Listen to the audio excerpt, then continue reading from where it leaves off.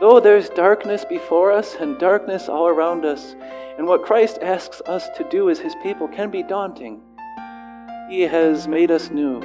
He has illuminated us. He is the light. God's kingdom is coming. The following is from Rock of Ages Lutheran Church in Payson, Arizona, sharing rock-solid hope in Jesus in Rim Country. January 26, 2020. Matthew 4:12-23. Not every venture is pleasant. You probably would have thought that if you had joined a group that went fishing in Northern Europe a few years back. It was about a group of 220 people. They had set out to go on an ice shelf and do some ice fishing, until some of them started to notice the gap and the crack that formed, and they started to drift out into sea. What started as a simple ice fishing expedition ended as a rescue operation, as they had to bring in helicopters to pull them off that ice as they were drifting out in the sea, in the ice-cold water. How would you have felt if someone had invited you on that adventure? I'm sure you're probably still familiar with what happened with the soccer team in Thailand years back, when they were invited to go exploring in a cave. What started as sounding as a very fun adventure to go cave exploring ended in darkness and in water and near death for each one of them. Not every venture ends or begins with promising fun and adventure, but can be daunting. That's kind of what the disciples would have seen when Jesus called them to be His fishermen, His witnesses. This morning we continue our series looking at New You, and we see how though there's darkness before us and darkness all around us, and what Christ asks us to do as His people can be daunting, He has made us new. He has illuminated us. He is the light. That's what we see this morning as we look at Jesus' first preaching, as we turn to Matthew chapter 4.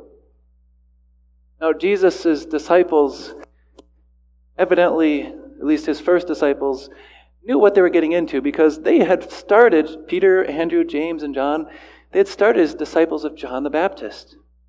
We saw the previous weeks how John pointed them to Jesus, and how some of them began to even follow Him and listen to His teaching. But all that kind of turned on its head a little bit when what we see here. Jesus heard that John had been put in prison. John, this preacher that was supposed to usher the way for the Messiah, this one that pointed them to Jesus, now is himself caught in a net.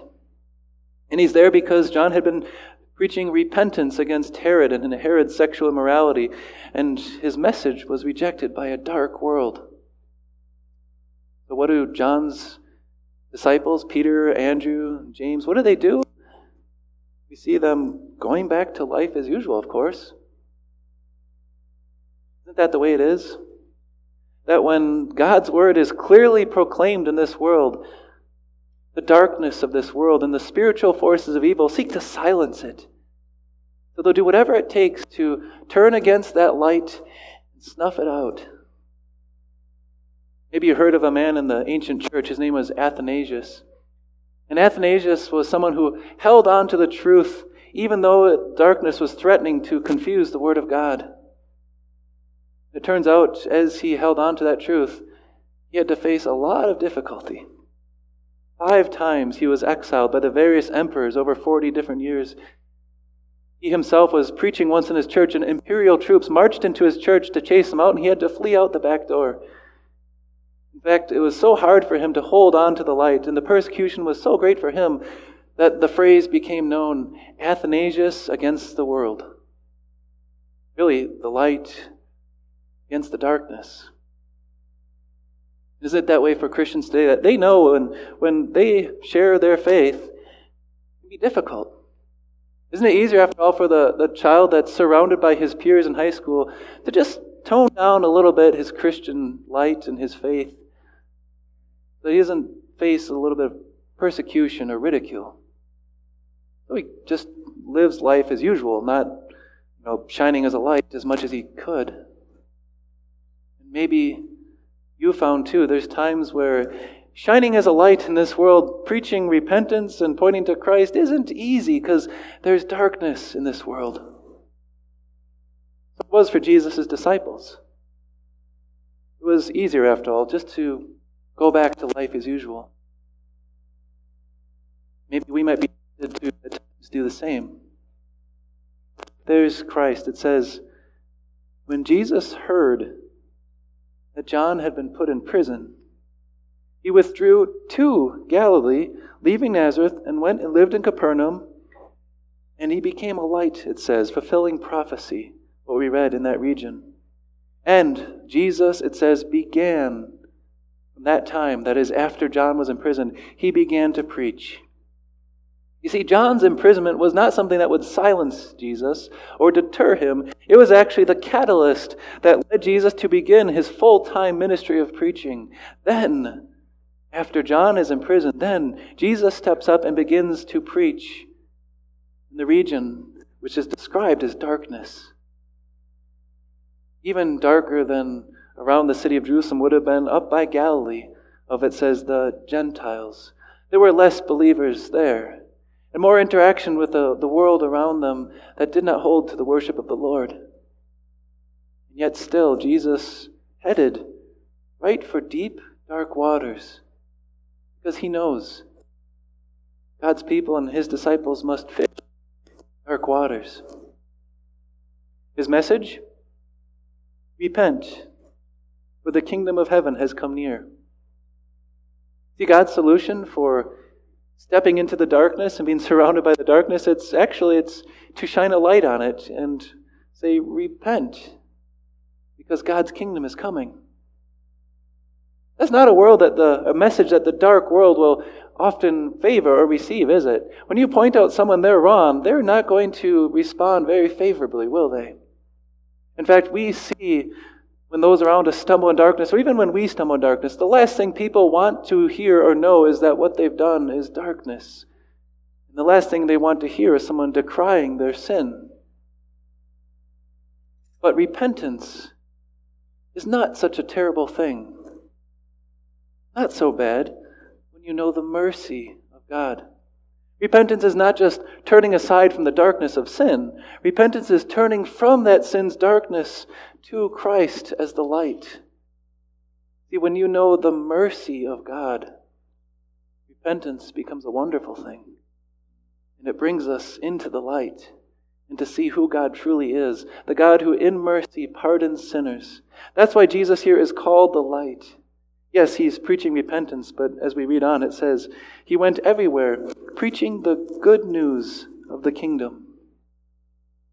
Repentance leads to trusting and faith in Christ, turning aside from sin and finding light and life. You and I never would have done this. We never would have looked on the darkness of this world and sin and said, I hate that, unless God had first called us by working of his Spirit, illuminated our hearts, and brought us to see the light of his mercy in Christ. This is what Christ did as he traveled throughout Galilee. But it was more than Christ. The light which illuminated that region sought to illuminate it further through his church. Jesus, walking beside the Sea of Galilee, saw two brothers, Simon, called Peter, and his brother Andrew. They were casting a net into the lake, for they were fishermen, these former disciples of John the Baptist. Come, follow me, Jesus said. Can you imagine what they're thinking is, Jesus invites him to follow, and they know what John is facing at this time. John would later even be beheaded for his message. But it says, at once they left their nets and followed him. Jesus finds two more brothers, the sons of Zebedee, and calls them to serve. And immediately they left their boats and Zebedee, their father, and followed him. This light which God has shown in your hearts continues to spread as Jesus invites his disciples to follow him.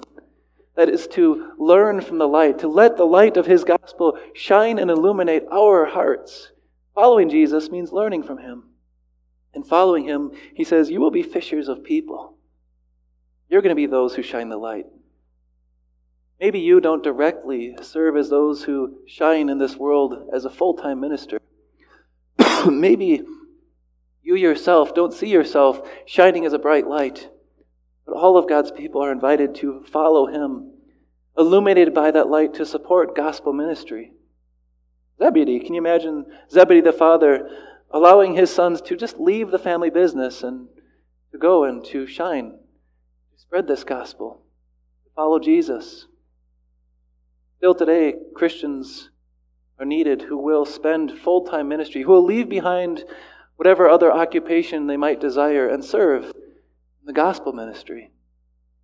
Maybe you know someone, a friend or family member, that you can encourage to take up that call that Jesus gives to not only shine in their vocations, but to shine in a full-time calling like Christ's disciples. And you yourself, as part of those who have been illuminated by the light, can shine in your life to point others to Christ. Imagine how the disciples felt later when Jesus called them after the resurrection and said, "Feed my lambs." And they knew just what kind of light they had. The God who had come to die for them in the darkness and who faced sin in their stead. And the God who rose to glorious light and promised them light and life and forgiveness and sent them. You know, some people might excuse me. Some people might look at this and say, is it worth it? To leave behind, as James and John did, your family business, or to spend full-time ministry in the gospel, to train as workers do in our church body for 8 years to be in the ministry. Is it worth it? I think a good way to answer that question I heard once from a person who was involved in a ministry that really got into the darkness. His ministry was one where he faced thugs, gangsters, people of very powerful positions and would threaten him. It was a ministry where, in a Christian ministry, by the way, where he would try to rescue those who were victims of prostitution, trapped in that field.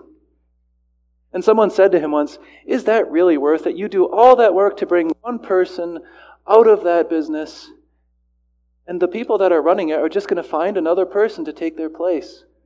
You're not making any difference. Is it really worth it? And that man had a good answer as he reflected on the darkness of this world and the overwhelming odds of darkness as he tried to shine as a light. His response was, you know what, I can't tell you if it's worth it, but you'll have to ask one of those who's been rescued. You'll have to ask them if it's worth it. He had been illuminated by the light. He knew that sharing that light was worth it.